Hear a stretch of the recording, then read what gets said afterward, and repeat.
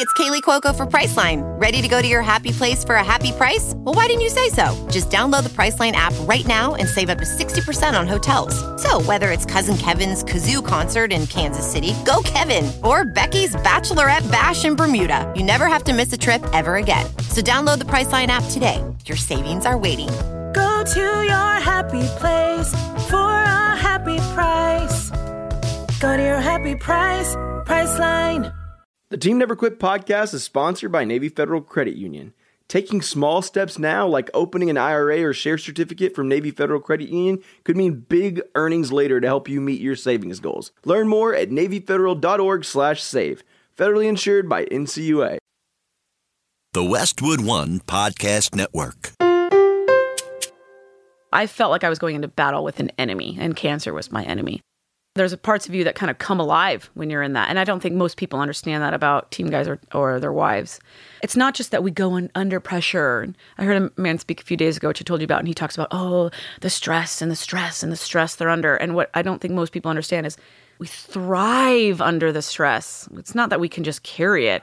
Those can be our finest hours.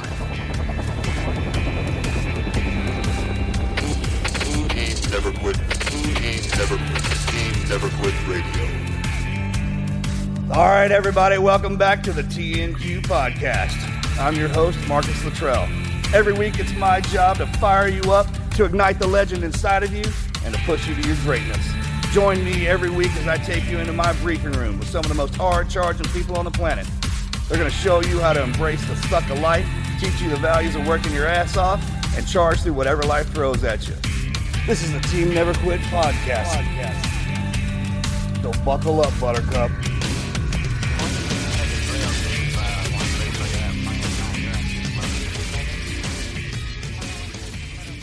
Well, hello there, TNQ Nation. Welcome back to another episode of the Team Never Quit podcast. My name is Andrew Brockenbush. I'm the producer of the show, joined by Marcus Luttrell and a very special guest today, Melanie Luttrell, Marcus's wife.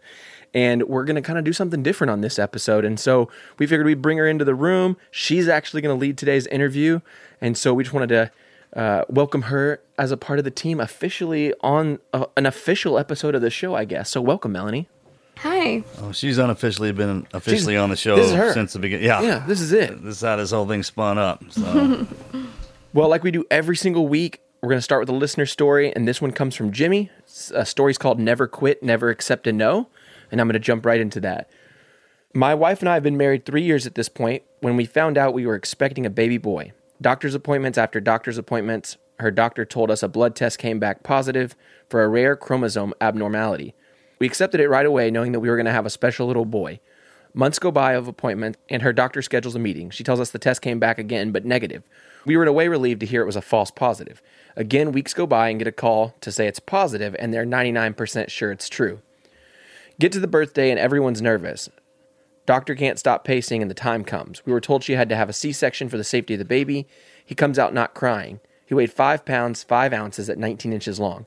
We spent months in the NICU watching our son grow up, not being able to take him home. 4 months later, he stabilized and we were able to finally take him home, but he wasn't eating on his own and needed a pump. 1 week after being discharged, he stopped breathing and we rushed him to the hospital. This is the point where we fought and fought until nurses and doctors stopped talking to us or never came around us. There was 5 trips to the hospital for apnea and collapsed airways, which resulted in doctors telling us, no, he will not survive. What's the point? No, we will not treat your son for the reason that he will not reach his first birthday. We never took a no from anyone, and we continue to fight for our son to have the best chance possible to save his life. 1 year after he was born, he made it to his first birthday. He underwent 2 surgeries, a feeding pump and a trach, but he was thriving. Next up was eye surgery because he was diagnosed with glaucoma and keyhole syndrome. First surgery failed, the implant came, and his specialist said he wanted to try the other eye. He did fantastic. He came home the same day, and he was able to see not only who his family was, but who his mom and dad were. He would look around at the trees and smile whenever he heard birds. 1 year, 1 month, 1 day after he came into this world, he was living life as a normal child, smiling and being him. We had a family get together and let everyone hold him as he would get excited to see everyone. We put him to sleep and let him rest as he was worn out from the day. 6 a.m. the next morning, we woke up to him not breathing, not moving, but his vent was still going. We called 911 and rushed him to the hospital, where unfortunately our world came crashing down and he passed. We will never forget the joy we had with our son and the smiles he put on our faces. Never take a no when it comes to a situation like this. Although it didn't seem right to some, we now have the privilege to say we had the best son anyone could ask for. Those stories are super hard to hear. But the fact that like you were encouraged enough by his birth that you were willing to take that fight to the doctors, to the hospital. Oh, well, you understand how special he was. Yeah. And that you enjoy every second you have with him. That's the blessing. And like we talk about a little bit, when someone dies, or it's kind of the end for them into another beginning, but we're the ones that feel that. We're the ones that go through that. So we're the ones that die around them, if you will. And it's tough. It's tough to say goodbye to somebody you don't want to. But you power through it. You do that with each other. And the fact that you had that much time with him and you never stopped loving him. They never gave up on him. I think that's the most important part. I mean, through all of it, they trusted in God and knew that, they had to fight for their son, and they did everything that they could. For sure. And they enjoyed that time with him. Thank you so much for sharing your story, Jimmy. Yeah, Jimmy, thank you, brother. All right, guys, it's that time of week again where we share a Patreon question of the day. Melanie, your first time ever getting to join us for one of these. Sean asks, where is your favorite place to visit in Canada and why? I love Canada. I think Vancouver in the fall is one of the prettiest places I've ever seen. I think it's called Stanley Park. I don't know if that's right or not, but it's right on the water. And I remember riding bikes in that park, and I just thought it was gorgeous. And the seafood is really good. But I also love Banff and Lake Louise and all the little lakes around that national park. Marcus's mom and I went up there a couple of years ago for a girls' trip, and it was so incredibly stunning. I've never seen water those colors before. We kayaked on it and hiked around, rode horses around the lakes. It was so much fun. I think Canada is definitely one of those countries that doesn't get enough credit for their natural beauty. Oh, yeah, and the people.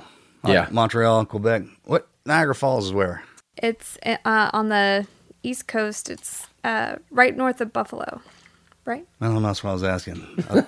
Probably. I thought it was close to Canada. I've only been to Canada once. It's in Canada. That's what I thought, right? Yeah, I was it's like, on the oh, border. man, We went there together. You had a that's what I'm speaking saying. engagement. Yeah, I had a blast there. It was a good time, man. And I've been up there a few times as well. It is. The people are great. If you hadn't had a chance to go up north, you should and visit them. I got to go with Hunter. Oh, yeah. On his I forgot. camping trip, his senior trip, I guess. Yeah. We went to Backpack Glacier It was National his birthday Park. trip. It was birthday trip. And they gave us Ryan Reynolds. And we went. Thank you. and You're listening, Ryan. George St. Pierre. Thank you for that. Poutine. Oh, those fries and gravy. That was stupid good. So good. There's there are friendly neighbors. Yeah. Sean, thank you so much for asking your question. If you ever thought about asking the host a question on the show, then you probably want to check us out on Patreon. You can get exclusive access to behind-the-scenes content, exclusive Patreon community where you can support each other and get rare access to Morgan, Marcus, and all of our incredible guests. Join us at patreon.com/teamneverquit. There's one thing that I've learned, that sharing your story is a powerful thing. There are people out there that need a kick in the ass, and your story can be the one thing that changes their life forever. So why don't you take a minute to share your story with us at teamneverquit.com/podcast. Just click on the share your story button in the menu, and we can encourage you along the way. Your story just might be shared on one of our upcoming episodes.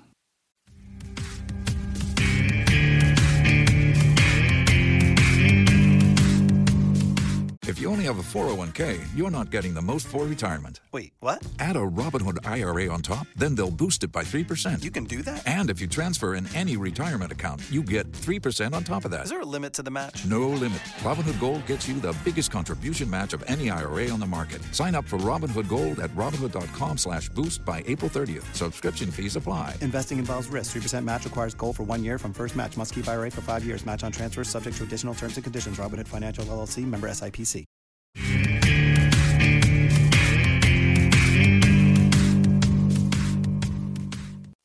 So today we have a special guest on that Melanie's going to be running the interview, someone that is near and dear to us, Tiggs. And Marcus, you want to share a little bit about her? Yeah, she's the wife of one of my my teammates, guy I went through SEAL training with, and we were never the same team together, but we were going through buds together, been close since then. Been through a lot of stuff together. I've actually known Tiggs a long time, longer than I've known Melanie, and she's just one of those outgoing spirits that is infectious.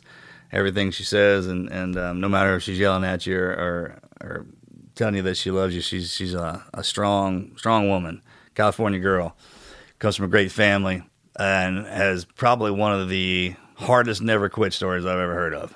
Because I had to watch her go through it, her and him, and through all of it, she just exuded strength and courage and commitment and love and compassion for what she had to go through. And there are times the physical world to go through, take pain. That's pretty easy once you get used to it. And some things they're impossible to get used to, and the test that she and the gauntlet that her and her husband had to go through, definitely something that and I wouldn't have wished on anybody. But they made it. They made it through it strong. And if you take the time to listen to what this woman has to say, you'll come out stronger on the other end too. Well, Tiggs, thank you for being here. Sister, I love you. So today's really special to me because Tiggs was my first team wife friend. Her real name is Amy, but long story, we call her Tiggs. And when I married Marcus, he had retired 5 years before. So I say this all the time, I'm not a military wife, I'm a veteran's wife. And Tiggs welcomed me into the sisterhood that I did not deserve to be in. And she has always been there for me. And I still have this card that she mailed me after the first time we hung out, welcoming me into this sisterhood. And it was the most special card that I think I've ever gotten. And I'll probably start crying. But she didn't make it to our wedding because she was pregnant and she was a couple months, I was actually pregnant too at my wedding. She was a couple of months more further along than I was.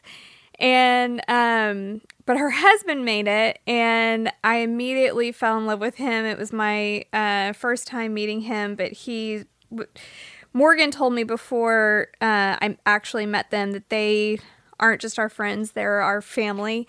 And I immediately felt it when I met him, and then I got to meet her about a month later. But we were pregnant together. Twice. Twice. And I just had to bring her on because she's in town this weekend. And I just want you to get to know her because she's got an incredible story as well. Well, thanks for having me. So tell us a little bit about you. Just about you. Not many people know this, but you're a lawyer. I was in a former life. A much former life, yeah. I'm now just a stay-at-home mom. I work twice as many hours. But you grew up in Cali. I grew up in California. Tell us spit it out. All right. Let's get into it. So I'm in the middle of 5. I come from a big Greek-Italian family. I was born in Southern California, grew up in Northern California, so I definitely have a love for both ends of the state. And it's a pretty diverse, huge state, so that's a source of pride for me. I met my husband at Bud's. I was dating a guy. I was really young, and I went to go visit him in San Diego, and he was in Bud's at the time, and I see this, I kid you not, this, tall, gorgeous man. Have I ever told you this story? Mm-hmm. Walk out of the darkness, and all I could see were my husband's 6'5", and he's kind of beautiful, and these blue eyes, and I thought, oh, good Lord. And But you were dating somebody else. But I was dating somebody else. That was in Bud's. And Ben was with someone else. And in fact, I was at Ben's wedding. He got married to his wife. He left, went to the East Coast. We kind of maintained contact. And we always had a friendship connection, and that was really it. I didn't really look. He actually drove me crazy. I was like, oh, he's so annoying. So I didn't really think much of it. And he came home divorced and brokenhearted, and his ex had an affair, and it really crushed him, even though they didn't have a great marriage. But he's so loyal in that way, it really broke his spirit. So he began to rebuild himself. And in that process, I was also rebuilding myself, ending my relationship with that same person. This is years later. And then he left for deployment and came home and called me and said, hey, I'm going to be in San Diego. He used a code word, in 8 hours. And I went, oh, that's nice. Well, he showed up on my doorstep. He literally didn't have a place to live. His car was in storage. He had a storage unit with all his belongings, and just showed up on my doorstep. And I opened up my apartment door. I lived in Coronado, and I just went, oh, shit. Like, I just knew. I knew. I was like, But you were helping him with his divorce. I helped him with his divorce, yeah, because he was operating. He didn't have time or energy, and he just wanted to be rid of it. He agreed to take on all her debt that she incurred in his name and her name. And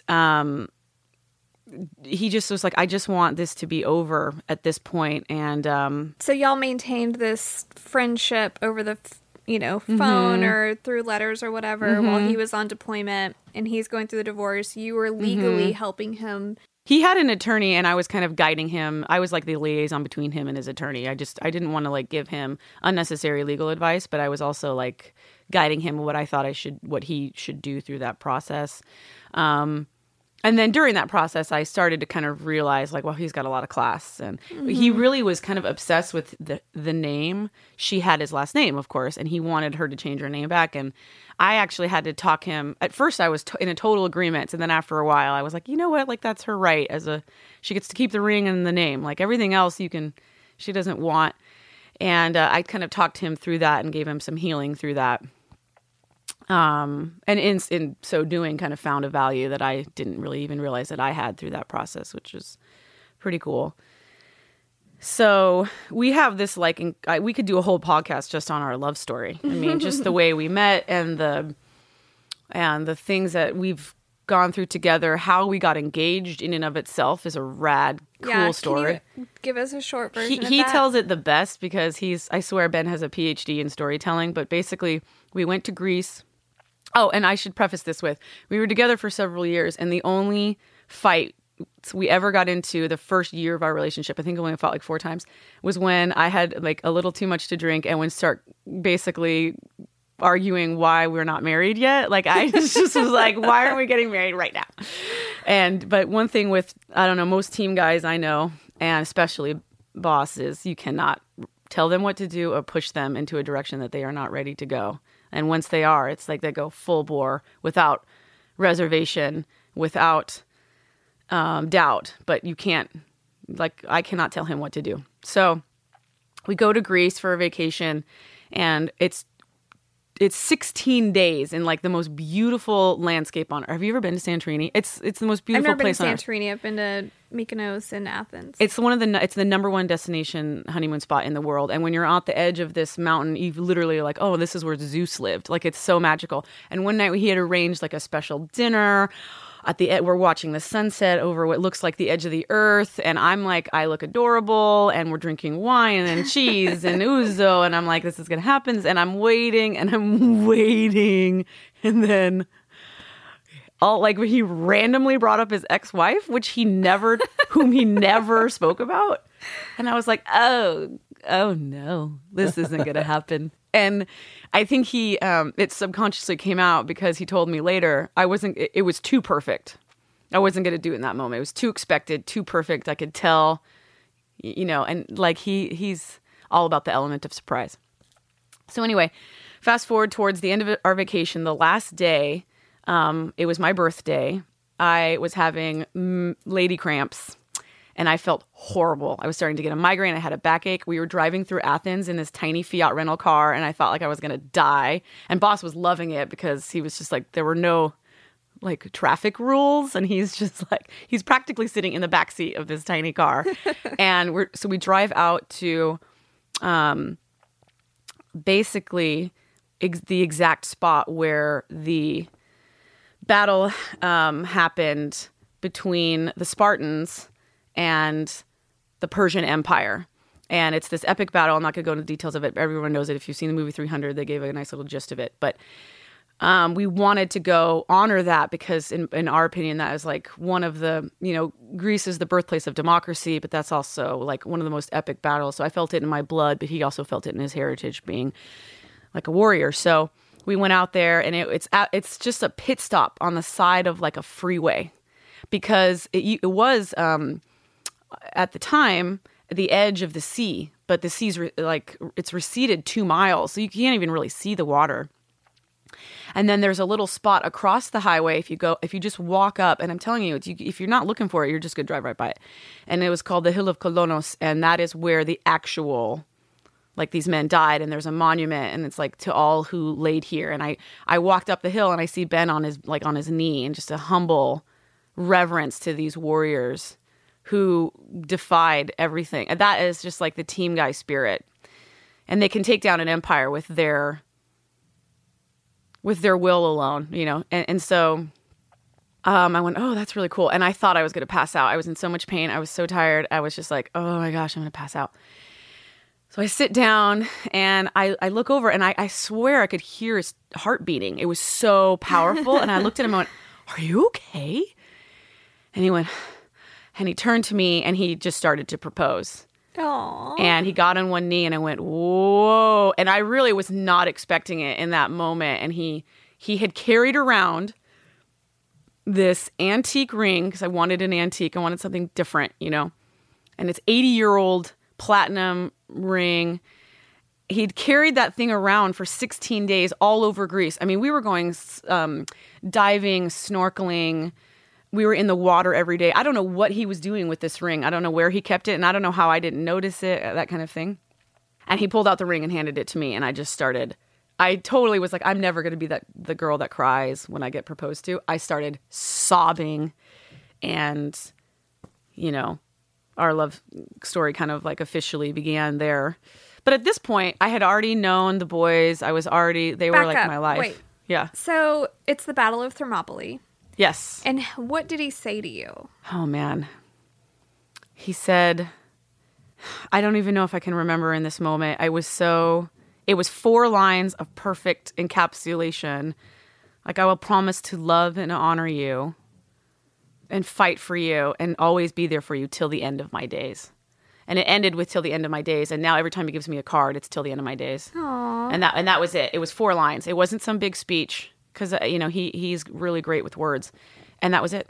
So if you read for the listeners out there, if you read the book Service, Marcus's second book, she wrote... Did I write that in this story in a lot more romantic detail. I know. Am I glossing over it right now because I'm nervous? In this book, there's a chapter in the middle called Warrior Queens. And, oh, right. Yes. Yeah. And... She wrote about this whole proposal, and it's so sweet, and I really encourage you to pick up the book and read her testimony in there. Like I said, our love story itself could be its own podcast. There's so many details, and he knows. Ben has his memory for details like that is great. I feel like I have grief brain. That's actually what Mama Kavner, Brad Kavner's mom, told me the other day, because I said I have a hard time remembering things, and she said it's grief brain. I went, oh, there's a name to it.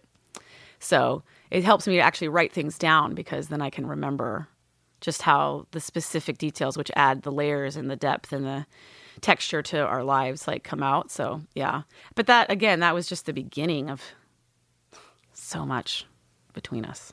Yeah. So you get married. You in San Diego, what was it, March of 2010? It was April of 2009, and we had 3 or 4 deposits that I lost, because every time I put a deposit down, there was a team guy who was like, oh, sorry, I'm going on deployment, or oh, sorry, I have a work trip, and boss refused to get married without his crew. Mm-hmm. And I started to get annoyed, and then finally I was like, oh, forget it, like whatever, whenever we get married at this point. It had been 4 years since we started dating, so when it happened and when it came together, it was like God's plan. It was perfect. It was the best. It was, to this day, the funnest day of my life, hands down. No, the pictures from the wedding are so beautiful. And I love the video at the reception where you had a choreographed dance. I know. Dancing is not in my skill set. A choreographed dance they had. And it was amazing. To Elvis Presley, no less. It was amazing. And we just wanted something fun. Our lives have always been about the people around us. Mm-hmm. So we didn't want a wedding that was just about us. We wanted a wedding that, you know, people could kind of be involved in or be entertained by. And, you know, my husband had, 11 groomsmen? Something like that? Yeah. And so the wedding itself, I mean, let's just put it this way. My wedding night ended at 4:00 in the morning. in my dress in the hot tub as I look up and I see Ben jumping off the 3rd story of the house that we rented in Coronado, butt naked into the pool. And I went, oh my God, this is going to be my life. And he lost his wedding ring. McGee found it. Oh my McGee found his wedding ring twice. I was like, thank you, McGee. Oh my gosh. So, yeah. And then the next day was just this mad drunk fest with just, we were young and that's what we did back then, And it was just about love and friendship, and it was so special. It was so beautiful, and it was really like God's way of putting people around us to protect us because we would need it. So then you have Amelie. We moved to Virginia, and then we have Amelie. Yeah, I got pregnant real quick. AKA Lulu. Lulu Buns. I mean, she's got a lot of nicknames. Amelie, Amelita, Lita, Lulu, Lulu Buns, Luz, Lou. She has so many. Amelie Fira. She was born with the prettiest dark hair curls that were just to die for. Ben tells this story where he would be holding her and out front of our house, which was like kind of a pathway, a walkway. A lot of people would come by walking their dogs, and people would stop him and ask. They would do a double take and go, "Is that a real baby?" Yeah. Because she looked like a little doll. She did. Yeah. So do you want to go into her story? Yeah. So Boss went on deployment shortly after she was born. I mean, within a few, 6 months, 5 months? I'm trying to remember. The deployments tend to meld together in my mind. Because you came and stayed with us with her. I came to Texas to visit you when she was 4 months old. Remember, you had to coax me into traveling with her. I was so terrified. Yeah, but he was gone. Was he gone or was he with us? He was gone. Maybe he was on a workup or something, but he was gone. And so you came for a couple weeks. Those 6 months from when Amelie was, or 7 months from January of 2011 until August 6, 2011 were the happiest of my adult life until August 6th. It was the best. That was the best time in our entire marriage because it was more real, more adult, more more special. We had her. We were in Virginia, away from family. It was. I have there's so many happy memories in there that I know are buried and I have to unlock. Ben, it kind of is the keeper of those memories at this point, but it was really that time was just so magnificent and special. And we were spending so much time with Morgan and seeing you guys. And I almost, there was a part of me that knew, I'm like, this is even during our time in Coronado, before we moved out there, before we had her, I said, this is too good to be true. This life is too good to be true. And then, then reality set in. So August 6, 2011, most people know it as Extortion 17 happened. Mm-hmm. And Extortion happened to have one of Tiggs and Boss's best friends, one of Marcus and Morgan's best friend. I mean, he was everybody's best friend. He was everybody's best friend, yeah. JT. And a lot of other friends on Extortion. And it turned all of their worlds upside down. It really did. I mean, that's an understatement. Like, I when I was told the news, someone, I think it was it Bo, Marcus? Someone called us early in the morning. Our phones had been ringing, but we didn't hear them. I didn't believe it. I said, no, I don't believe it. I went back to sleep. I was like, no, that's like so impossible. And then when I woke up and I heard the news, I fell to the floor, not like in a sobbing, dramatic way, but in a like I lost the feeling in my legs type of way. And then I lived in pretty much a fog for the next year and a half. I mean, I don't even know. I couldn't recall. I can only recall moments of those 2 weeks we spent in Iowa with JT's family before we laid him in the ground. And my mom felt that she had lost a son. And I know Mama, Morgan and Marcus's mom, keeps his picture by her bed. I mean, he was like that to all of us. I remember walking into his funeral and taking a moment and looking around the room. I just was like, I need to take a moment. And there were 1,000 people in Iowa in the middle of nowhere. And I thought the reason there are so many people here is because he made so many people feel special. And I haven't had that feeling since, or about anyone else since. in that kind of deep, heavy, prophetic look back at their life moments, and until Amelie. And I had the same feeling. I was like, oh my gosh, same thing. So JT was, our everything. And I didn't even realize, I'm still realizing it to this day, just how important JT was to Ben, because Ben didn't have he wasn't given like a proper moral code growing up. And he was longing and searching for something his whole life. And he found that in JT and the Brotherhood, and, all the guys in the Brotherhood. But JT was kind of like the top of it for us. So I know for me, the first time I ever met JT was the first day that I met Morgan. Oh my gosh, no way. And Morgan was, they had just, Morgan had just come home from deployment, and Marcus and JT went to pick him up. And then they drove, like the next day they drove, and Jimmy May was there. Jimmy May? Yeah. And they drove up to DC, where I had Hunter that was 12.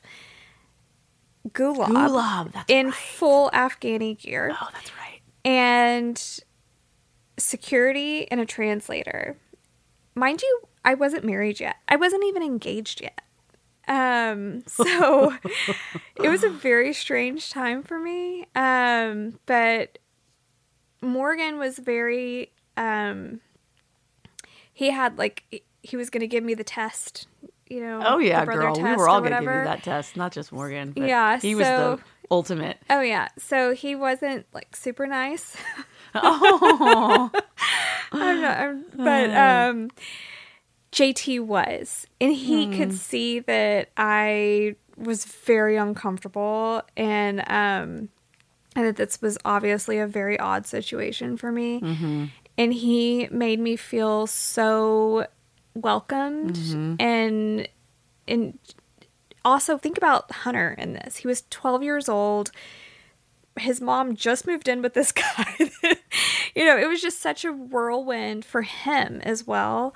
And, and then here's Gulab and security, and, it was just such a crazy whirlwind for us. And Hunter felt very uncomfortable as well. And JT just took him alone, and they went and walked around the monuments, and he taught Hunter like what certain things mean on different monuments. If a horse's right foot is upright, what that means, and the significance of all the monuments. And it was just really it was a defining moment for Hunter. Like, this is a family. Yeah. And he made us feel like that. And I have pictures from that day. And anyway, JT was very special. I clearly do not have the connection that everybody else did. I know, but community. I'm so glad you got to meet him. But I got to meet him, and I got to know great. him for less than a year. But it's hard to understand who we are, who Morgan is, who Marcus is, who Jimmy May is, who McGee and all that, without knowing JT, because he is so a part of all of us. Yeah, he was a very, very special. He will always be, and his family is special. Yeah, his mother is a truly incredible human being, and when she passed away, there was I felt such a peace for her, because when her only son died, I couldn't even comprehend it at the time. I was kind of self-absorbed in my own grief. Yeah. But looking back on the dignity and grace that she had, and how she, in those moments, and this is why I love our community so much, like, she realized that she didn't just, quote unquote, lose a son, but she had many sons, It should be noted, though, I think we should put this out there, that, like, we put a lot of girlfriends and wives through the ringer, through the test of our approval. Yeah. We were a little unfair to some. Some we were completely justified in being like, no, this isn't going to work. You're not going to fit into this family, because we were so fiercely protective of each other. I got a huge test, but I passed. You really did. And I remember Morgan's stamp of approval. And I was like, whoa. I remember I was like, she must be pretty special, but I'm still going to put her through the ringer. That lasted all of 30 seconds. I think we both know that when we met, it was like instant. And I take issue with you saying that I invited you into a sisterhood with which you did not feel you belonged or were worthy of being invited to. I take issue with that because, and I've said this from the beginning, the life of service is that of a team wife, and I don't think anyone embodies that more than you do. And in fact, you're able to do things that a lot of us simply can't for our own community because we're in the thick of obviously Ben just retired for me, but we were in the thick of operating. And when you do that, man, it is like it's insular and it's about survival and moving forward and doing it the best you can. So you're able to come in and kind of be this light and this angel and this kind of this model of grace and selflessness that we, the wives are, but we're kind of do that to our own family and our own husbands, and you did it for everyone else. So to me, you're the embodiment of the sisterhood, not an exception or, a special case too. And so when I talk about you, and I know you make a distinction between a military wife and a veteran's wife, and I think the distinction is really just one of temporary kind of logistics. What's the difference? I'm going to say I'm a military wife, even though Ben's retired. Well, but you are. Yeah. You were with him through the whole thing. I never had to do a deployment. No, but Marcus being on the road 300 days a year telling his story of service is kind of like a deployment. But he wasn't getting shot at. That's true. Not literally. It's not, yeah. Right? I mean, it's clearly, I know I'm very clear-headed with the difference, and I'm okay with that. But I don't want to take anything away from women like you and all the others that have been through the military, the active military side of it. No, and I get that, and I recognize that, but I also think that that just goes to show just how much awareness you have for the idiosyncrasies of this life, which most Americans I don't think have, and that's okay. We don't do this to educate America. We do this because we're called to. Mm-hmm. And if we happen to educate people along the way, then it's an honor and my duty. But being a military wife is a special thing, man. And it's not easy. But you choose it. Right. And it chooses you. Well, I love you. And I love all the other wives that I've met. So we can't not talk about Amelie. Yeah. I know you're avoiding that. No, I know. Can you tell? I can go on an hour-long tangent in a completely different direction. Okay. So for me, I'm just going to bring my side of this. And Axe was born shortly after Amelie. Mm-hmm, about 4 months. 4 months. Mm-hmm. And right about that time, 4 months later, I got pregnant again. Mm-hmm. I was so excited because we were trying already.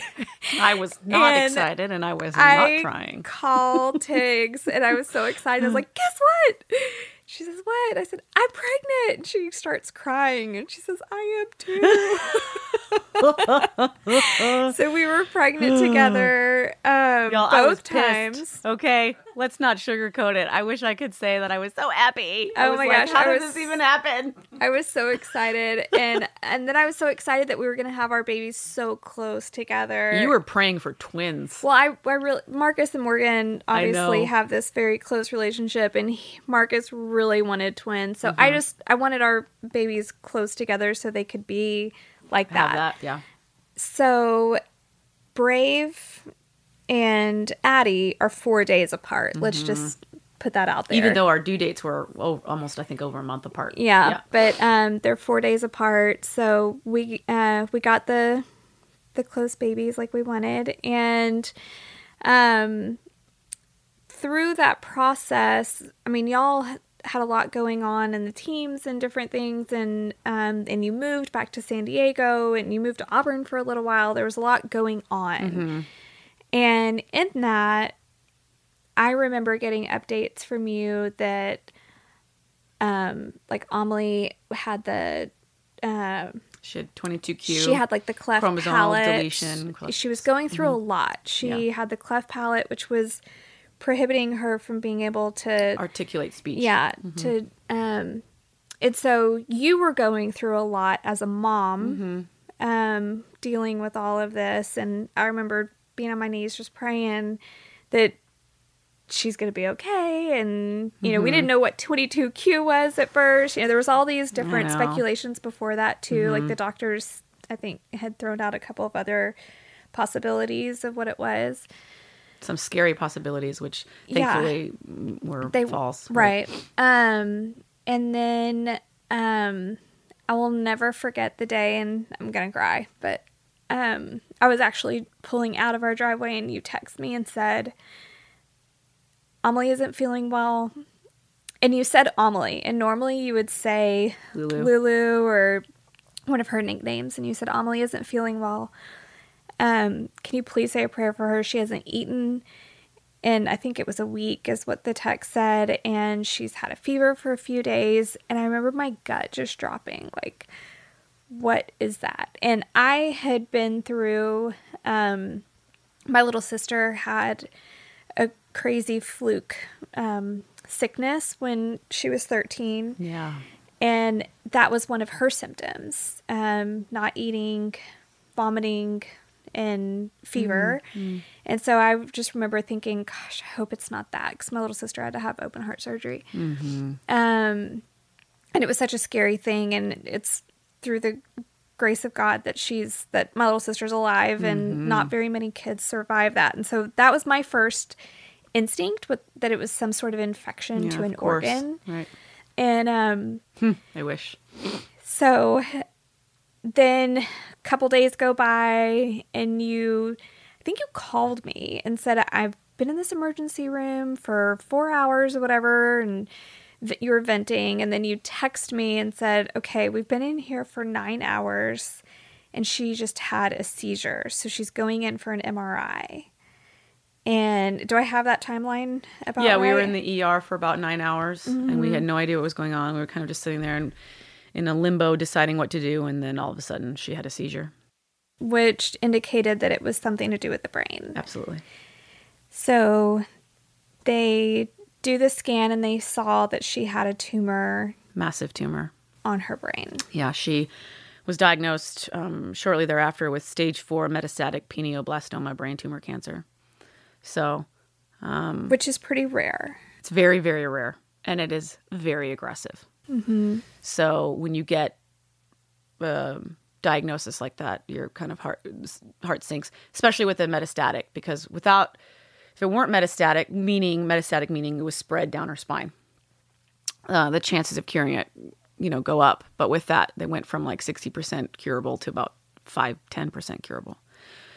So the next day, I flew out to San Diego. See, I actually love talking about this stuff because I don't remember any of this. So it's so nice for me. And you had so many people come to the hospital, and we did a prayer circle outside the hospital and just set up. I literally flew out there to pray. Did you? Yeah. And I flew home that afternoon. You are an angel. But I remember this because there were so many people. Like, at the drop of a hat, they just showed up, and they were going to pray over her, because Amelie was a light, and you just couldn't think of her being sick.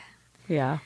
And so we just, wanted her to feel that light from other people praying for her. And then it felt like, for me as an outsider, that things were getting better. There was always almost good news from the doctor. Yeah, it was a beautiful progression of, let's just get it done and get it done. And the hard work seemed to be paying off. And then she had like a small surgery where they were gonna remove. She had so many surgeries. Yeah. She had so the reason she was having those symptoms was because she had hydrocephalus, which is fluid swelling in the brain. So the tumor was getting bigger and bigger. And then and the cancer cells just, kind of disrupting the brain. So she had Oh man, she had shunt surgery, she had a tumor resection surgery, and then she had actually multiple surgeries because they put a little plastic. They had to cut out a part of her skull, and they put a little plastic piece, and then that piece. Or no, they cut out her skull, put the skull back in, but then that got infected, so then they took that out, and then they were going to put a plastic piece in. And so there were so many surgeries, but her first main surgery was the tumor resection surgery, and it went well. They didn't get all the tumor, unfortunately, but they said, "Wow, we got a lot out." We were very impressed, and it was good news. It was hopeful. It was so hopeful, very positive. And she woke up from the surgery because the scary part with that surgery was because of the location of the tumor being on the pineal gland, like it affects major bodily functions. Breathing is one of them, right? So you hit the wrong vein, nerve, you could bleed out and die. She could stop breathing. And she was 4. She was 4 years old when she was diagnosed. And it should be noted that she was diagnosed on August 19th, which is the same day 4 years previous that we laid JT in the ground. Mm-hmm. So August 19th was always a hard day for us anyway. So she had tumor resection surgery, and we all came together. I think there were like 70, 100 people at the hospital. Yeah. It was amazing, and we were just hoping she would wake up. I mean, at that point, it was like, okay, let's just focus on her waking up from surgery, let alone just beating cancer. And I'll never forget, she woke up from surgery, and the first words she said were, "Where's my iPad?" She wanted her iPad. And I was like, give her her iPad, give her anything she wants. And we have this picture of I fell asleep like in the chair, slumped over on the bed because I was just totally exhausted, and she had made it and I could rest. So she had surgery. Then she had proton radiation, which is like the beam radiation, every day, 5 days a week for 6 weeks, wherein she was sedated via IV. Oh, she had a port surgery, so she had a port. And that was tough because she hated having her port accessed with the needle, and there was a lot of screaming. She lost her hair after the first week, and it was coming out in clumps, and she had no idea what the hell was happening. She loved her short hair. We had to cut her hair because it got so knotted up from all the blood and the iodine and the laying in bed. We had to cut her hair. She loved her short hair. She used to say, "I have short hair like grandfather." She loved it, and so then when her hair started to fall out, that was tough. And then the nausea and the vomiting, and then it was during that time that Ben just started to very rapidly go downhill. Mm-hmm. He went into a very dark place, which is totally understandable. I mean, parents going through it's someone that doesn't go through it can't even imagine what that's like. So we can't judge. Like when I would see him, I just wanted to give him a hug because you could tell that life was slipping out of him. Yeah, he was encapsulated by darkness and hopelessness and anger and hurt and confusion, and most importantly for a team guy, that is lack of control. They are masters of controlling their environment. And he and Amelie, it should also be noted, were soulmates. I mean, she is the great love of his life. I remember after she was born, because Boss adored me above everyone else, and that was always like, okay, well, I can enter this life if I'm adored this much by him. Okay, I could do this, right? And I'll never forget it. A couple of days after she was born, first of all, the minute she was born, they made eye contact, and I was like, "What's happening here?" And in the hormone dumping, the few days after her birth, I was like sobbing and crying, and he was like, "What's wrong, Biddies? What's wrong?" And I was like, "You're never gonna love me as much as you love her." Aww. And he didn't deny it at all. He just went, "Well, yeah, that's true. But you'll be my next favorite girl." I'm like, crying and sobbing because I knew they were absolutely connected, just like she was connected with my mom. Like she and my mom were soulmates too. And he sent out this beautiful email that I still have. Did he? When it was a few days after she was born, and it just described like the whole you going into labor process and I'm telling you, he's got a PhD in storytelling, girl. It's this long email that he sent. It's a mass email to all of y'all's loved ones. And did you talk about how I was like putting on makeup? And I think you were trying to sweep or something. And I was like shaving and like.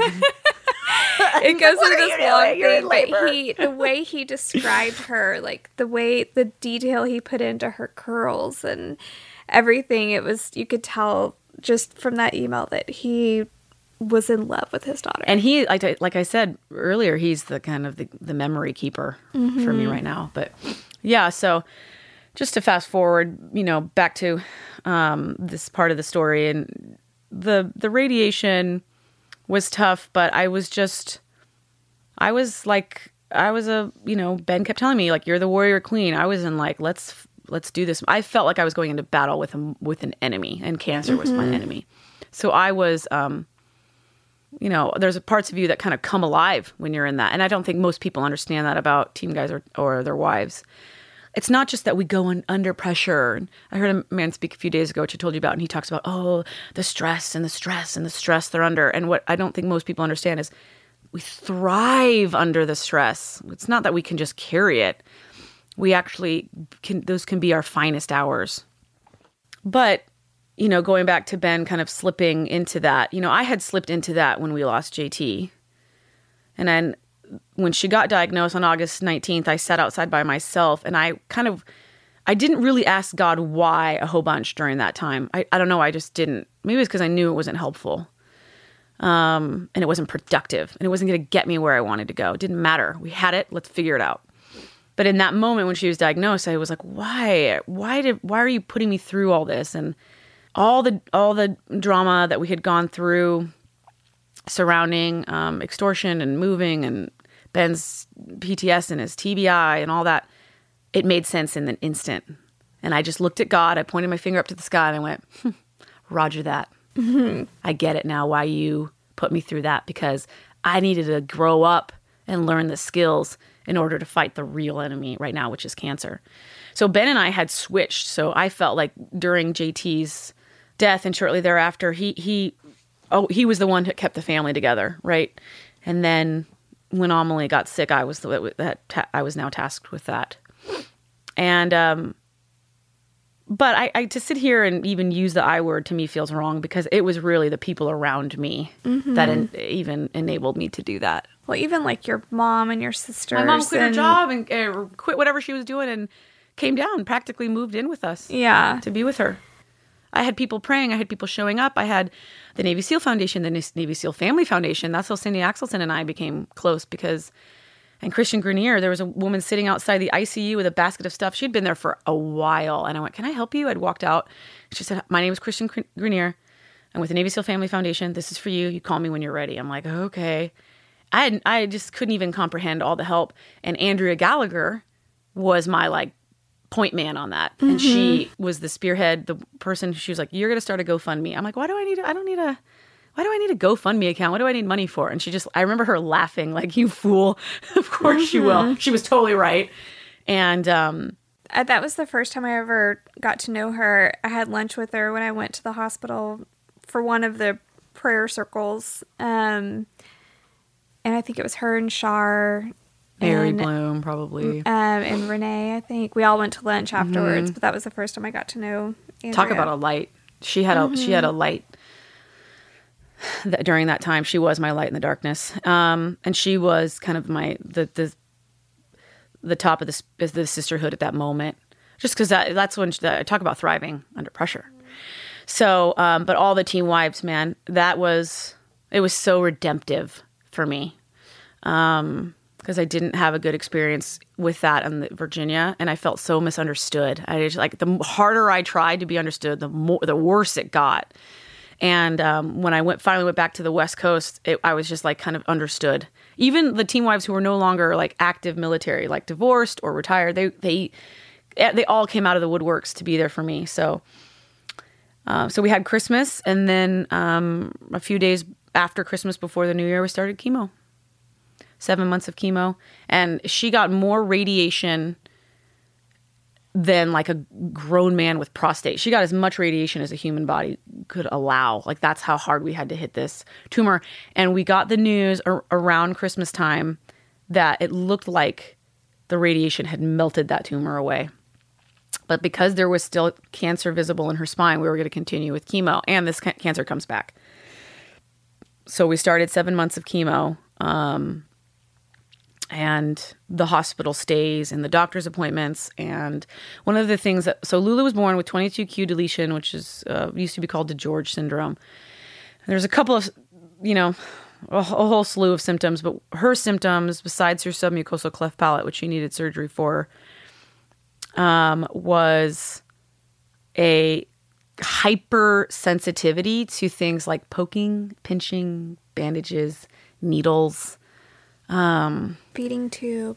Oh gosh, it drove her to the worst place, and we watch her endure that. Just a finger prick, just to get a finger prick of blood, would be a half an hour of screaming and crying and consoling and let's work through this and we're going to pray and I'm going to use every psychological tactic I can to get her through this. And so Ben, who wasn't totally needed it for those appointments, became, he felt anyway, ineffective and just unimportant. And that's like the worst thing for him, for a man too, like to feel that he doesn't have purpose in his family. I mean, he did, but it wasn't in what he was used to, and everything just shifts. Well, and she got to a point that she wasn't physically responsive. Well, so what happened was we had finished chemo. She needed a break. Her body started to deteriorate and decline. She was having neuropathy. The vomiting was intense. She at this point had a G tube put in for feeding.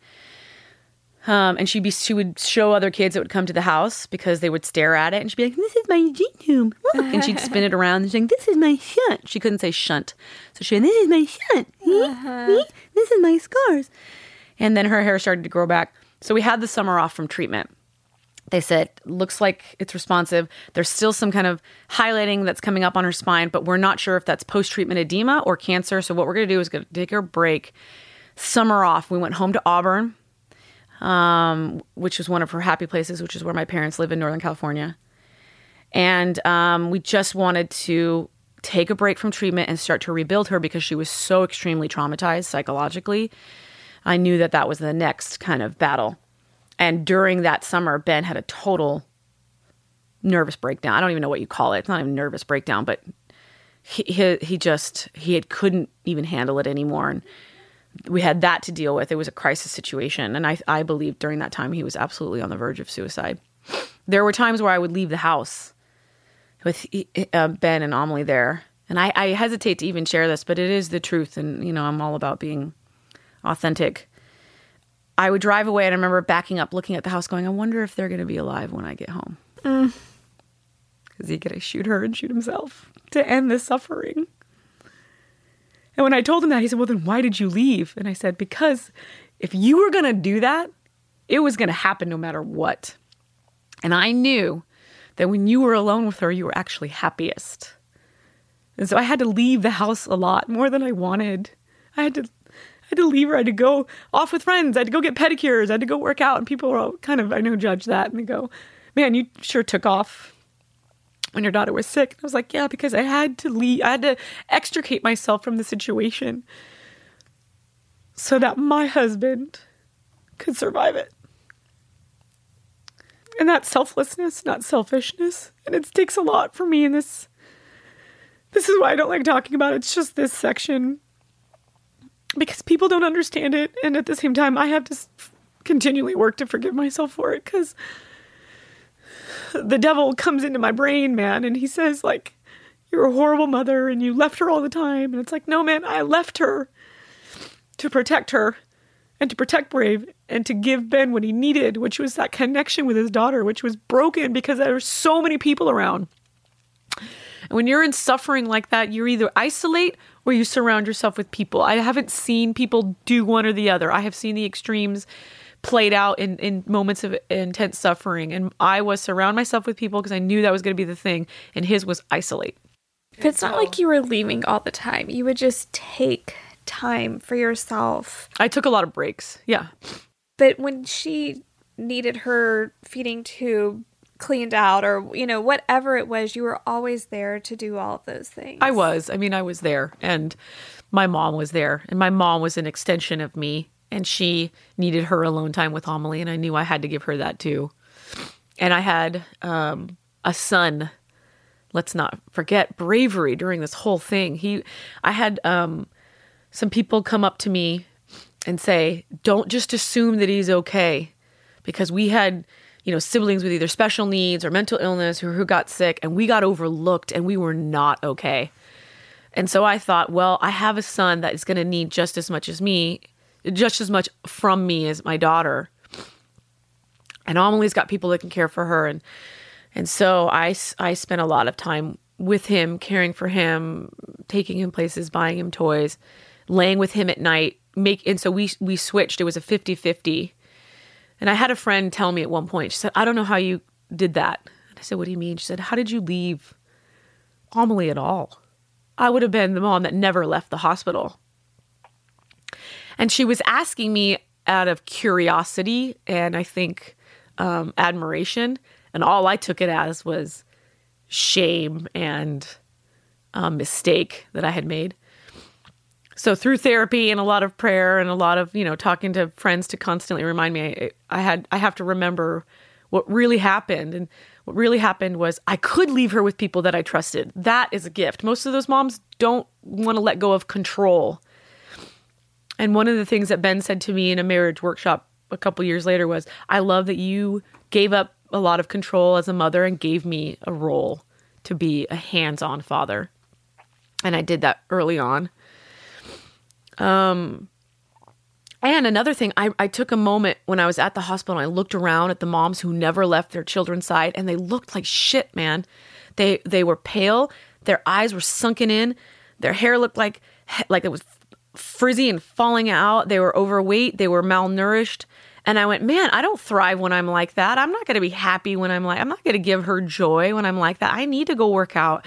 I need to go have a lunch with a girlfriend to give me some perspective and set me back on the path. I need to, if it's a girlfriend's birthday dinner, go to her birthday dinner for an hour and then go to the hospital or things like that. So that way, when I am at the hospital, man, I could be present, I could be on, I could be joyful, I could be laughing, I could look great, I could feel great. And that positivity Amelie could absorb. I didn't want to be some selfless martyr. And also, I needed sometimes to remove myself from my own sanity because we were all driving each other nuts. And Ben and I would just get at each other. Like, she doesn't need that. There was no negative talk in her room allowed because I believe it becomes real, So that summer, we were a break from treatment and Ben was at the darkest place. And I thought, well, this is it. And I had always expected to lose my husband in the battlefield. I really did. And I thought, well, this is when I lose my husband.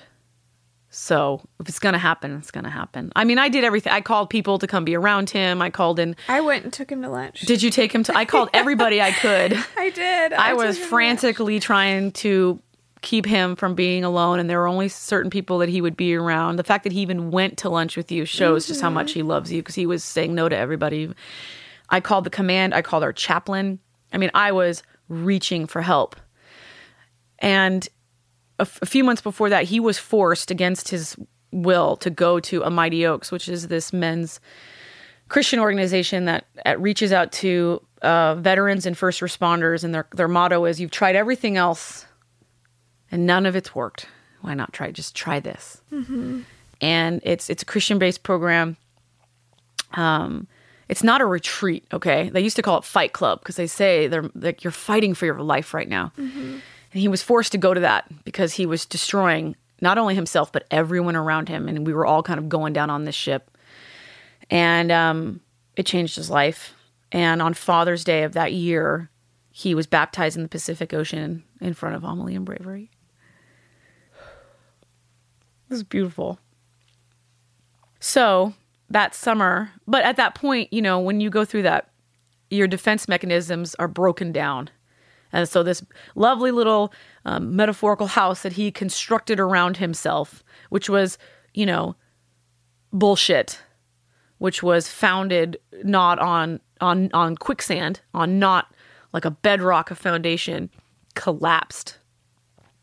Because it had to. It has to in order to rebuild yourself. You have to break down the self. And it is the most terrifying thing that a person can do. Well, it came crashing down and it was awful.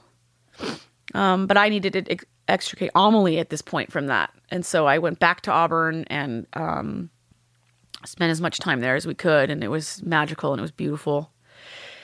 And then school started. September came and it was the first day of kindergarten. And from infancy, from about 18 months old, the whole thing, when we first got her diagnosis, it was, let's get her to kindergarten. Let's just get her to kindergarten. Let's get her up to date with her peers or get her treatment and speech therapies and all these things. Well, we had made it, not even in spite of 22Q, but in spite of brain cancer, motherfucker, we had made it. Sorry, can I cuss? Yes. Oh gosh. So it was awesome. It was the best first week of school ever. And I don't think a parent will ever be more grateful of having their child attend a public school than I was in that moment. It was magical, you guys. Her hair started to grow back a little bit. She had some eyelashes and she had some spotty eyebrows.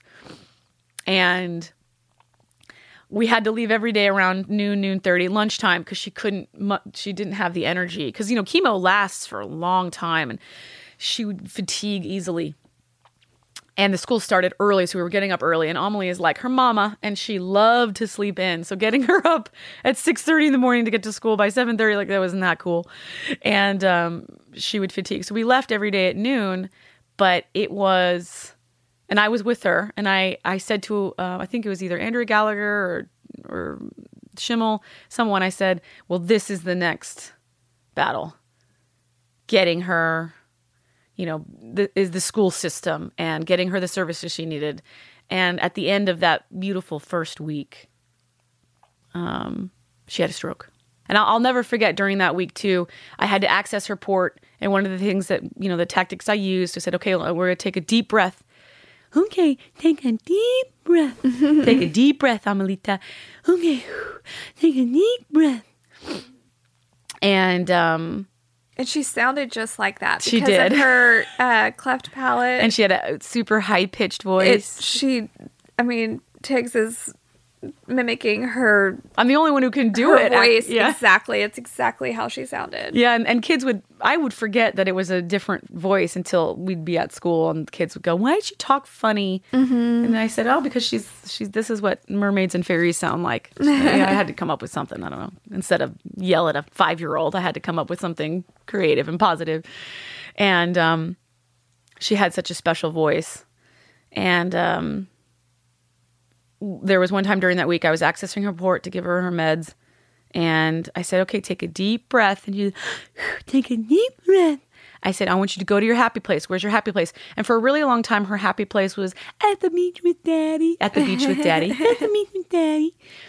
And so I said, where's your happy place? And she said, at school with my friends. Aww. At school with my friends. And she didn't even have any friends. Those kids were new.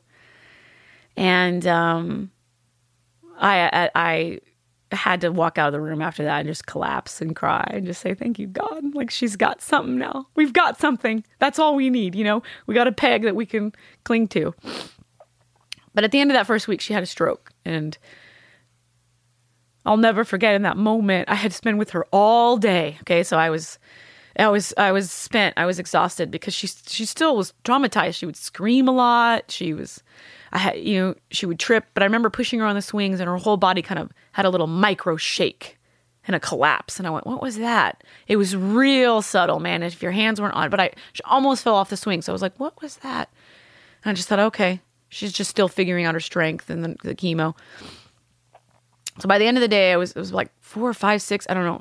I was exhausted and I just wanted to lay down, have some silence. And Ben and Brave were in the garage making all kinds of racket, and she was going into her bed and she was screaming. And I was like, what, Amelie? What, honey?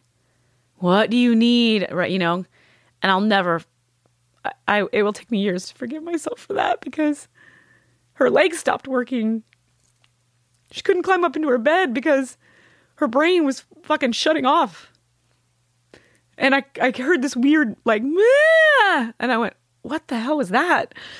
And I went into her bedroom and I was like, stand up. And she just kept falling down. And I was like, okay. And I picked her up and I took her to the garage and I was like, be calm.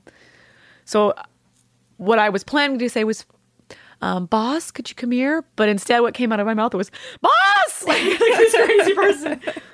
And he always tells me I overreact. I'm like, someone's breaking into the house. He's like, oh my God, you're crazy. You're overreacting. I'm slightly dramatic, in case you can't tell. And I thought he was going to say that to me. And he held her in his arms and he looked at me and he said, get her bag. We're going to the ER right now.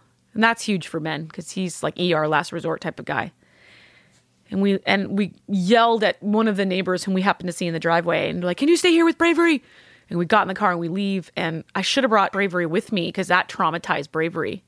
We just abandoned him with some random male stranger. He's a stranger. He was a neighbor and he was an amazing human being and we love him and we still talk to him. But in his mind, at the moment, and it actually took like a year of therapy to undo that just for Brave. That one moment. We go to the hospital and in the car, I mean, there's so many details. These are the details I remember. I don't remember the details of the happy memories. I remember the details of the trauma. That's also how the human brain works, so I understand that, but I'm working to unlock that. She was just moaning, and that was really the last day I heard her speak normally. So she was having these seizures, and I kept telling the people in the ER because I didn't know what was going on. I was like, I'm telling you, this is bad. And by that night, she was intubated in the ICU. And they didn't think it was cancer. They did all these brain scans and MRIs and CAT scans. And they said, we don't really think this is cancer. We don't really know what it is. Some sort of infarct kind of stroke. And basically in layman's terms, her brain just couldn't handle the invasiveness of all the treatments and started to just shut down. So when we finally got the tube out, she could raise her thumb. She could talk like someone who had had a stroke. She had already had a speech delay. Talk about a form of torture. So that began the 10-month-long process of her slipping into a bedridden state. And her voice, which was so special, so unique about her, was gone. Her cute little run was gone. Her distinctive, notable, long curls, that was all gone. And month by month, she just kind of slipped farther and farther down. Now, I want to say, I never, during this time, doubted that she would make a full recovery. My whole thing was like, whatever, man. We'll put her in PT and OT and speech, and we're going to rock this out. I had music therapists come. I had Reiki people come into the hospital. And during this time, Ben was supposed to retire. He had no retirement plan. All he wanted was out. He just wanted to be out of the military. He was just so burdened by I think he wanted out of a lot of things. Like he just wanted to be done with it. And thank God there were people who never stopped believing in him and they protected him. And I believe it was Admiral Szymanski who said, you know what, you're going to extend for 2 years. His daughter was inpatient in the hospital. How do you let a guy retire? With TRICARE, your hospital coverage stays are 100% covered. When you retire, they go to 80%. We were getting $150,000 bills a month. Can you imagine paying 20% of that a month for the next 10 months? We'd be bankrupt for years. And not just that, he had no job. He hadn't started filing for VA. He had nothing was done. And we got so unbelievable. It saved his life. It saved our life. It saved Amelie's life. At one point, TRICARE, because they didn't have a diagnosis and they didn't know what was going on, wanted to send her home. And they're like, okay, well, we're going to cover 1 more week and then you got to send her home. And I went, cover 1 more week? She isn't speaking. And I don't have I don't own a wheelchair. I don't have equipment. That was another battle. I had about 3 days of pure hell that I had to handle alone. And I remember sitting with this doctor and I said, you need to craft a diagnosis that's truthful and within your, code of ethics, of course, but that warrants her to stay here in the hospital because we are being kicked out. And I'm telling you right now, this is not going to work. And I had to have a full-on come to Jesus moment with her. I said, you are going to look back. She wouldn't do it. I said, you're going to look back in your life and there are going to be moments where you actually did something powerful and worthy and courageous and bold. And I said, be fucking brave right now. Use that smart brain of yours and make it happen now. I said, be a part of something that's really going to change a family's life. And I slammed something down. I said, and I don't want to fucking talk to you until it's done. By the end of the day, it was done. No. So I'm grateful to that doctor that she found the courage within her. And it was done legally and it was done ethically and it was done well and it was done right. Otherwise, we would have been sent home. Yeah. With she was still a mainly paraplegic daughter and a suicidal husband with no job. I mean, it would have been tragedy. And again, the people around us and God protected us. He brought us to Christmas. We celebrated Christmas with her in her wheelchair, and she was mostly sedated. She was on so much medication. I had to fight at this time to get CBD and THC for her. The hospital wasn't allowed to recommend anyone. I had to go backdoor nurses conversations. I felt like I was buying heroin just to get CBD and THC. And I found a doctor and a pharmacist who mailed it to me and then personally delivered, and he came and visited Amelie. He invented a CBD and THC that was G-tube friendly and all this stuff. And I believe that provided her with some additional comfort because I was so sick of the narcotics. She was so constipated. I had to disimpact her. She was in diapers. She could only moan for things. And Brave was like, what the hell's going on? And Amelie's best friend, Asia, was our little angel during this time, and she provided us with so much healing. She would come and sit next to Amelie in her wheelchair and read to her. And we had in-home nursing, and we started the hospice care. And so we had the meetings at home with the doctors and the chaplain and the nurses and the hospital administrators. And then we started doing the plans. And she had her 6th birthday. We had a party at my sister's house, and all her friends were around, and it was pretty special. She couldn't talk or move, but she was in her wheelchair. And that night, she started exhibiting some sort of weird signs. And then the next day, she started having seizures again. And then she had to be taken via ambulance to the hospital and then be intubated again, where I was forced to watch. And that was pretty traumatic. And more CT scans, and they realized that her brain was just shutting off. Not coming back, in fact, getting worse. And we had to endure another, 6 months of that. But during this time, I was so connected to God and the Holy Spirit and to the people around me. I was thriving. Well, and that's when you were doing the blog, the Amelie's Angels blog, and you were kind of venting through the blog, and so many people were attached to reading that and could feel you and feel her, and you had so many prayers going because of that. And yeah, that's right. There were so many people just praying for her to have comfort, and that I felt it. Mm-hmm. I felt the energy, the love, the hope. It just filled my soul, man. I woke up every day just ready. It was because of all of that support, Mel. It was the people coming by the house. I'd come home every day. There were packages on our doorstep. It was the thing, man. I always had something to look forward to every day, not something to dread. And there was not a doubt in my mind that Amelie would recover. So I just thought this is the way life was going to be. And I called it the holy life because my only job was to care for her and to care for Bravery and to keep my husband, as involved and integrated as I could. He was really involved in a Mighty Oaks at this time, which was helping, but it was still pretty bad. He was dying with her. He was, despite like his newfound faith and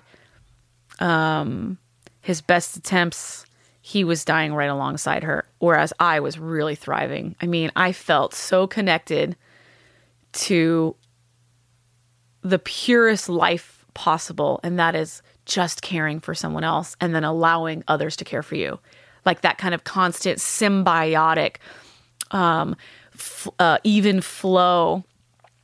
And the thing that was causing me the most kind of pain wasn't even her suffering. I was blocking myself out to it. My therapist at the time was like, okay, you're in denial. And I was like, no, man, I see it more clearly than you do. And I felt sorry for people who couldn't find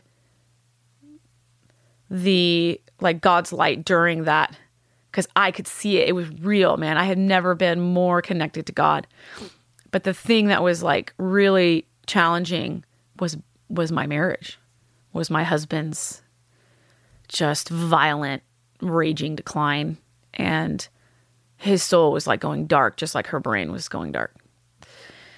And at one point I said, all right, this is enough. Because I walked into her bedroom. I could hear her moaning early in the morning. And I walked into her bedroom and she had rolled over onto her side and was like face against the wall. And she couldn't move. She couldn't even move her hands. She couldn't turn her head.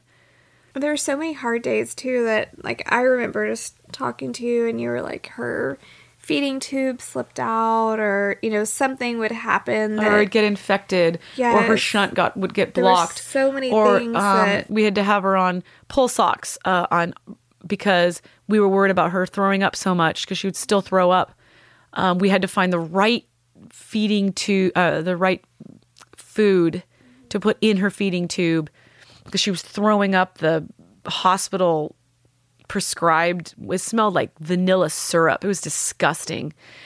It wasn't natural. It wasn't, I'm a California girl. Okay. I'm like, where are the fruit and vegetables? That's the first thing I think of. It was so gross. We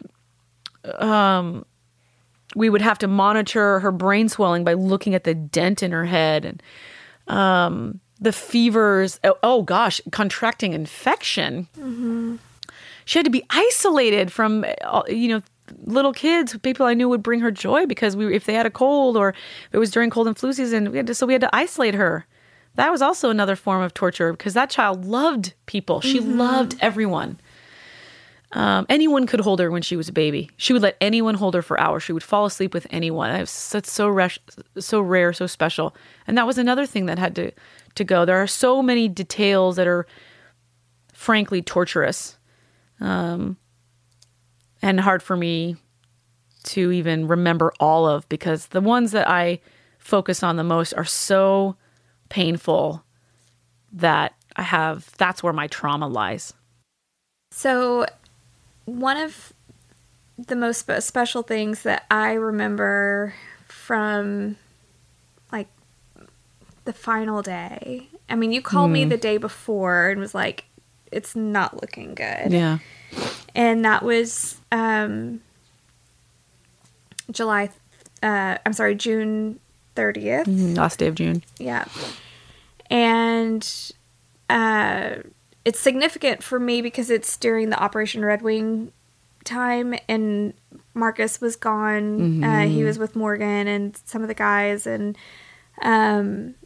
Leslie and I had taken the time to take the kids to the beach, so we were out of town. And I remember you calling me and telling me, that she was just not doing well at the time. Yeah. And we were flying home anyway. And then that next morning, I remember when you had told me that she had passed, that Boss was holding her and said, meet me in the ocean. I forgot about that. See, this is why talking about these things, even though it's painful and when I'm in a really happy place, I sometimes avoid it. But then when I get into it, I'm so glad I do. And I'm so glad I don't avoid the discomfort because I'm told these things that I didn't remember that. I forgot. And when when we had the memorial and everything for her celebration of life, y'all actually let her ashes into the sea. We took a boat out and he swam her out. Yeah, he did. And it was so beautiful. It really was. And you could feel her and you could feel peace and comfort and everything that everyone was praying for. You could feel it. And you could see it in his eyes. You could see it in yours and your family's. And everybody was singing. And it was just so beautiful. And it was such a great way to not say goodbye to her. Because there's never going to be a goodbye. But we love you. Yeah. And you tell me all the time that boss, gets up early and he goes and surfs, and it's just one of those things. It's like, of course he does, because he's meeting her in the ocean. Totally. There's so much I could talk about that day. The general feeling is just one of overwhelming gratitude. It's such a, the term is almost cliche, but it's at this point, but that's all I can think of. How lucky am I to have been there? And God gave, because there were so many times, Mel, where I would walk out of the house, I'd go to spin, go to the grocery store, or I'd be like, oh man, she could die while I'm gone. If I go pick up Bravery and she goes into cardiac arrest while I'm sitting in traffic, how horrible would that be? It never happened. It didn't happen. So on July 1st, which is the day she passed away, we woke up that morning in bed, and we had a night nurses at this point. So we had night nurses and day nurses around the clock. I had 18 hours of nursing. Another absolute benefit of active duty healthcare. I'm so grateful for that. We woke up on July 1st. Ben said, "Happy birthday, JT." And I went, oh my gosh, it's his birthday today. And he said later to me, he said, that was the day I knew she was going to pass. And we spent the whole day at the house, and I became obsessed with Ben finding these two pictures of JT holding her. We only have two pictures of JT holding her because he left on deployment shortly thereafter. Of JT holding her and Ryan Owens holding her. I don't know why. I just was like, you need to find these photos. He's like, man, I don't know where they are right now. I don't know where my hard drive is. I was like, you need to find these photos. So it took him a while. And during that time, I was in total denial that she was going to die. I didn't think she was going to pass away that day. And I even remember, like, in the moments right before she passed, I turned to make the bed. And then I went, what am I doing? Like, why would you do that? It's so weird how we operate in those moments. And he said he sent those pictures off to Joy and to me. And I don't know if he sent one to some other people. And he was like, I'm going to lay down for a nap. And he laid down, and I looked down at my phone, and there was the picture of Ryan Owens holding Lulu. And he's just got this like devilish grin. It's really cute. He's so handsome, and he's just smiling at the camera, holding her. And my first instinctual thought when I looked at this photo was, I got her now. She's mine now. And that was it. She started to pass away, and her breathing became slowed. But at that point, Ryan Owens was still alive. Right? No, he died. He was killed in action when Amelie was inpatient. I got the call from our buddy, Bo, and Ben flew out to Virginia along with a whole bunch of other people. I thought he died in 2016. This was 2017. Yes, sorry, you're right. sorry. No, you're right. Yeah. It's 2017. Okay. And yeah, he had to bury his friend and then come home and deal with his dying daughter. Yeah. So this picture of Ryan holding her is like Angel Ryan, and then JT holding her, kissing her, and then there's another picture of JT holding her and smiling at her. Aww. And That was my first thought. And then she started to pass away. And that morning I had texted like a group of girls, my tribe, and I said, hey, I want everyone to come over tonight. I want all my women over. I want to pray over her and be together and sit in her room, because people were coming over all the time. One of the things that I heard so often was, can I just come sit next to her? She provides me so much peace. And I went, really? Because it was torment to me at this point. So I texted all the girls. I said, come on over. Mindy, I texted Mindy, and I texted, some team wives and my best friends and Amelie, who is Amelie's godmother. And then, so they were coming over as she's like passing away. So some were texting others like, don't just stop, turn around, but some were already there. And so there were women there. It's amazing. Again, it's amazing how surrounded I was with support. So she started to pass, and months before I said to Ben, there was a time we thought she was going to pass, and I said to him, I'm going to ask you for something here, and I don't know how you're going to take it, but I'm telling you, like, I'm asking you for this. And he said, what? I said, I want to be the one to hold her when she dies, or if she dies. I held her when she came into this world. I should hold her when she leaves it. And I want you to give that to me. That was asking a lot of Ben at that time. It sounds maybe obvious to a lot of people, but he was so in love with that child. He was so connected. He used to take her from my arms when she was crying. I'd be like, excuse me, you don't take a baby from a mother's arms. He's like, give her to me. I got to hold her. So when she's passing away, he said his goodbyes. And he turned over and he handed her to me. And she's like 65 pounds. I mean, I tore my shoulder lifting her out of her wheelchair. She was heavy, and she was very swollen and distended because the organs shut down and your body swells. So she was really like puffy, and her stomach was sticking out, and she was heavy. And he situated me up on the bed, put pillows behind me, and moved her into my lap. And he walked out of the room. It was so awesome. So I got to hold my baby girl during her final breaths, singing to her, just me. And he gave that to me. Team guys can be so narcissistic and selfish and self-absorbed, but they can also be so utterly selfless. And that was an act of pure selflessness. And he walked out of that room like liberated. Like her death was like finally had come. Because a month before this, I had begged God, not a month, maybe 2 weeks. I said, all right, God, the time has come.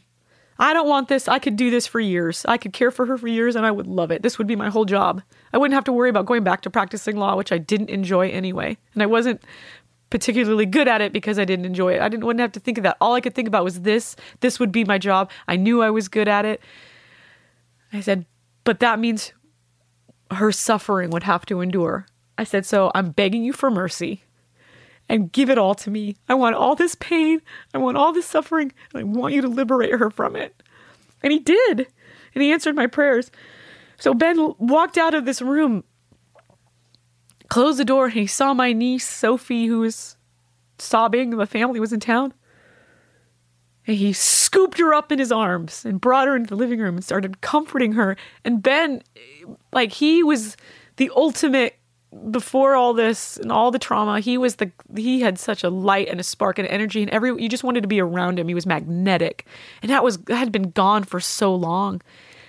But in those moments of his daughters taking her last breaths, he was finding his way back to that. I mean, that's redemption right there. Yeah. And I got to hold her.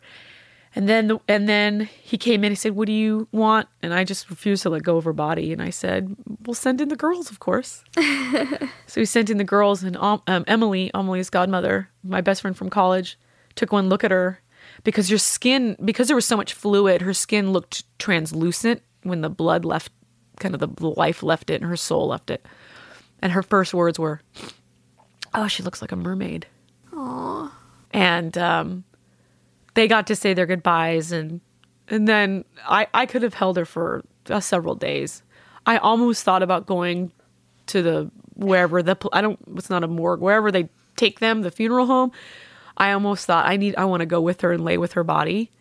But then I thought, no, because I can't leave Brave. Yeah. And we brought Brave in, and he didn't like seeing it. He said his goodbyes, and then he quickly left. And yeah. So my mom and my sister went to the funeral home the next day to look at her body. And, we're Catholic. That's what Italian Catholics do. I didn't go. I said, no, I'm okay. I said, but tell me how she looks. Mm-hmm. And we had sent her off, and you arranged it. Remember, I called you. I said, when she's going... I showed up that next morning with you? Addie. I can't even remember.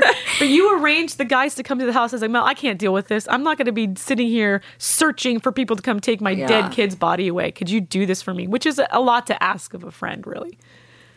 But I knew you could handle it. I knew you would always do it right. I have just so much trust in you. So we put like a shirt on her and a little hat and her Jellycat stuffed bunny, which she loved, and another stuffed animal and her favorite blanket. And so at the funeral home, my mom took a picture, and she had, I'm not exaggerating, I wish I could share it, a little grin on her face. That. She had a smile. She was at peace. So her burial at sea was beautiful. We were drinking champagne, and I wanted it celebratory. I did not want it. We had been to, how many funerals had we been to wearing black? I couldn't do any more of those. She would have hated that anyway. So would I if it were my funeral.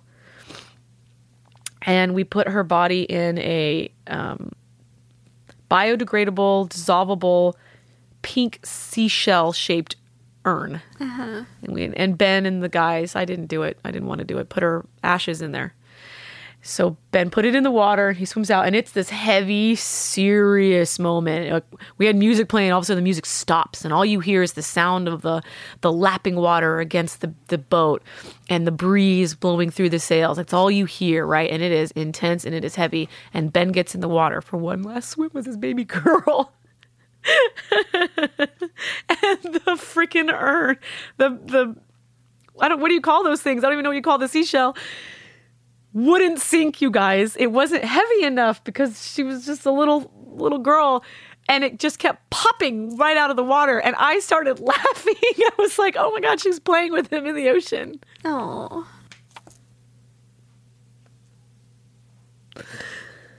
I thought it was hysterical. I said, "This is beautiful."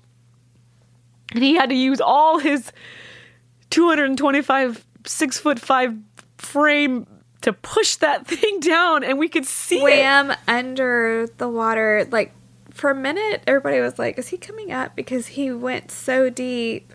And he could hold his breath for so long. Swam with her under the water until there was enough water in there. But and I remember when we were sailing away, I said, okay, God, please forgive my lack of faith right now, but I need a sign, because we switched places. Like, my hope, my drive, my feeling connected to God, it just died when she died. It didn't die. It went dormant when she died. But it felt like it was dead.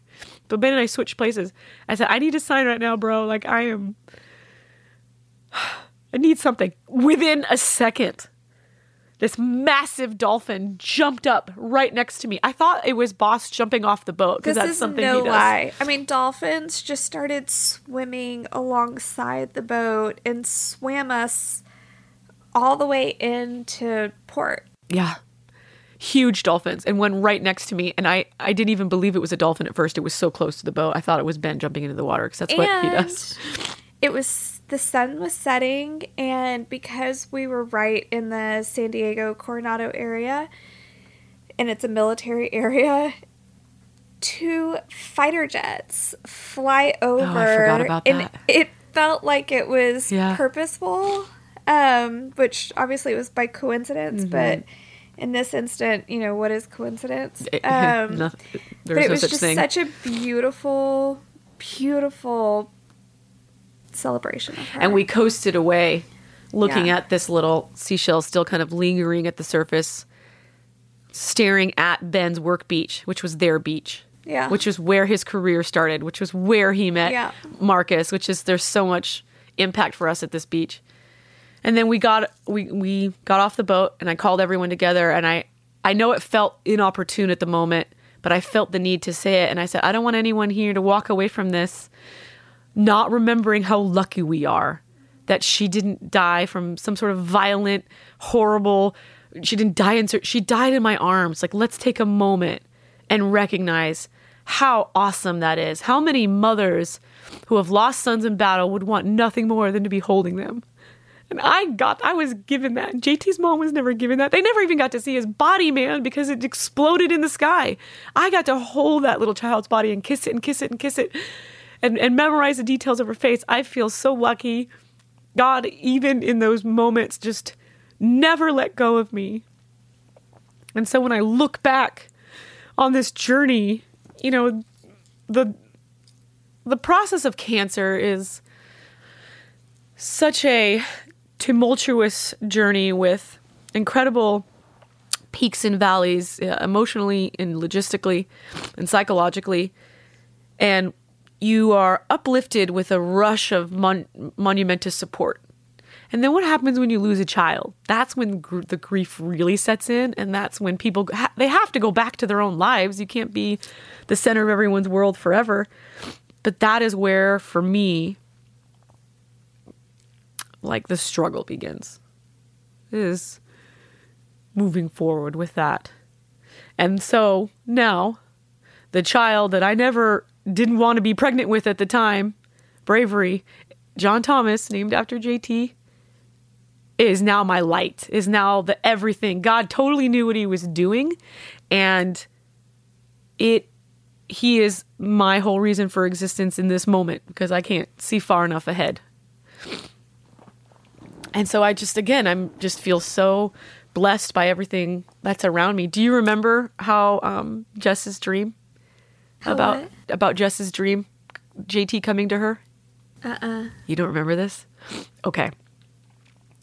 So I was pregnant with Bravery. I was super sick. You had flown me out here again, one of the millionth times you've flown me out to Texas to wrap me in your arms. And we were going to like a doctor's appointment for you. I think it was an OBGYN appointment for you. You think you were pregnant with Addie, and Jess was being really weird. And I couldn't understand why she was being like standoffish with me, because we have a great relationship and I adore her and I know she likes me. But I looked at her, I'm like, what's up? What's going on here? I'm picking up on something. And she's like, okay, I don't know how to say this, so I'm just going to say it. I'm like, well, for God's sakes, just say it. I can't handle this. She said, I had a dream months and months ago about, and she stopped. And I was like, about what? It was killing me. I was like, the suspense is killing me. Just tell me what happened. She said, JT came to me in my dream.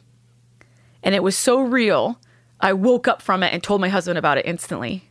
And I didn't know whether I should tell you or not. And she said, I have no idea what it means, and I don't want you to freak out. I was like, what did he possibly say? And she said he was like grabbed my shoulders and he kind of shook me. And he said, tell Tiggs. I want you to tell Tiggs November. Tell her November. She was like, okay. He's like, I mean it. And he was emphatic with her, right? And stern. He's tell Tiggs November. And she was like, I have no idea what that means. And I started crying. And she said, what? Why are you crying? I said, I got pregnant in November. And I didn't know about it until January. I got pregnant in November. That was JT's gift to us. You know, I'll never leave you biddies. He used to say that all the time. So when I look back at how my daughter was born the same year JT died, my daughter was diagnosed the same day we laid JT in the ground, and my daughter died on JT's birthday. How can anyone not believe in the connectedness of the brotherhood and the sisterhood and the families that serve together? It's just, and I'm just one story. There's many more. There's many kids named after JT. Mm-hmm. You know, we have Riker John, Asher Thomas,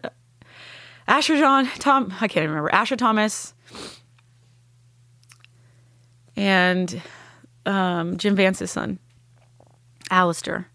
They're all named after JT. So when all these little boys get together, they've all like brought together by something that's always been bigger and more important than they'll even know. But that's like the team never quit story, right?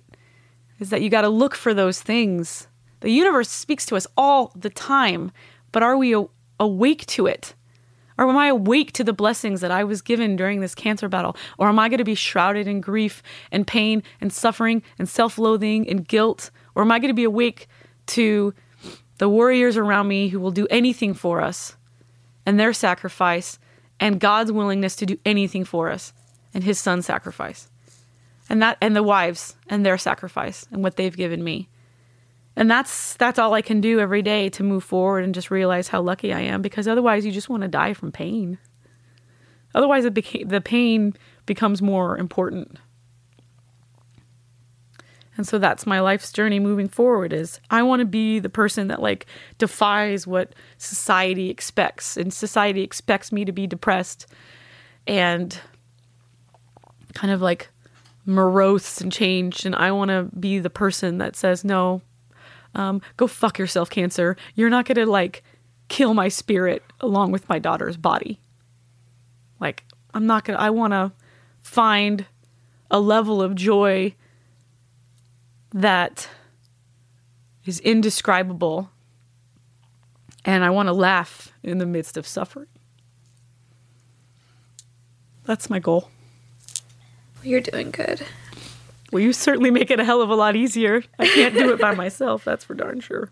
Well, I love you. I love you, girl. I just wanted everyone to hear her story, because so many people suffer through grief in different ways, whether it's their parent or brother or aunt or uncle or friend or whoever, grandmother or child.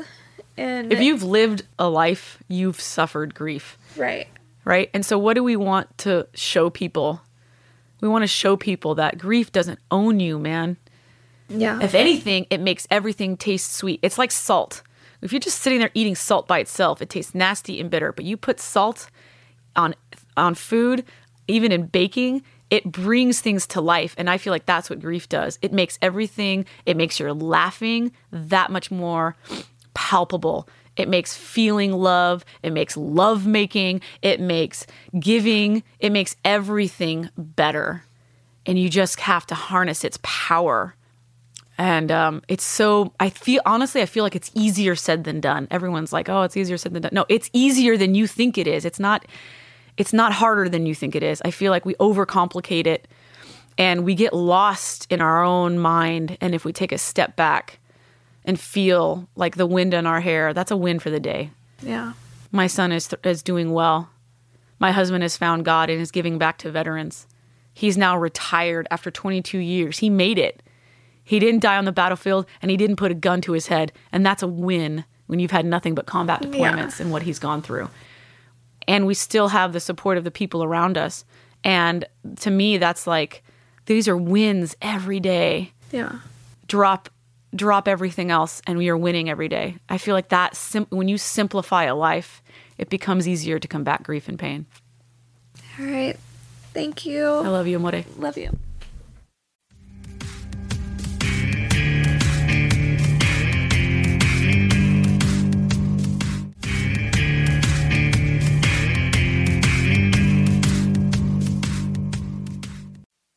So that is definitely a difficult one for me.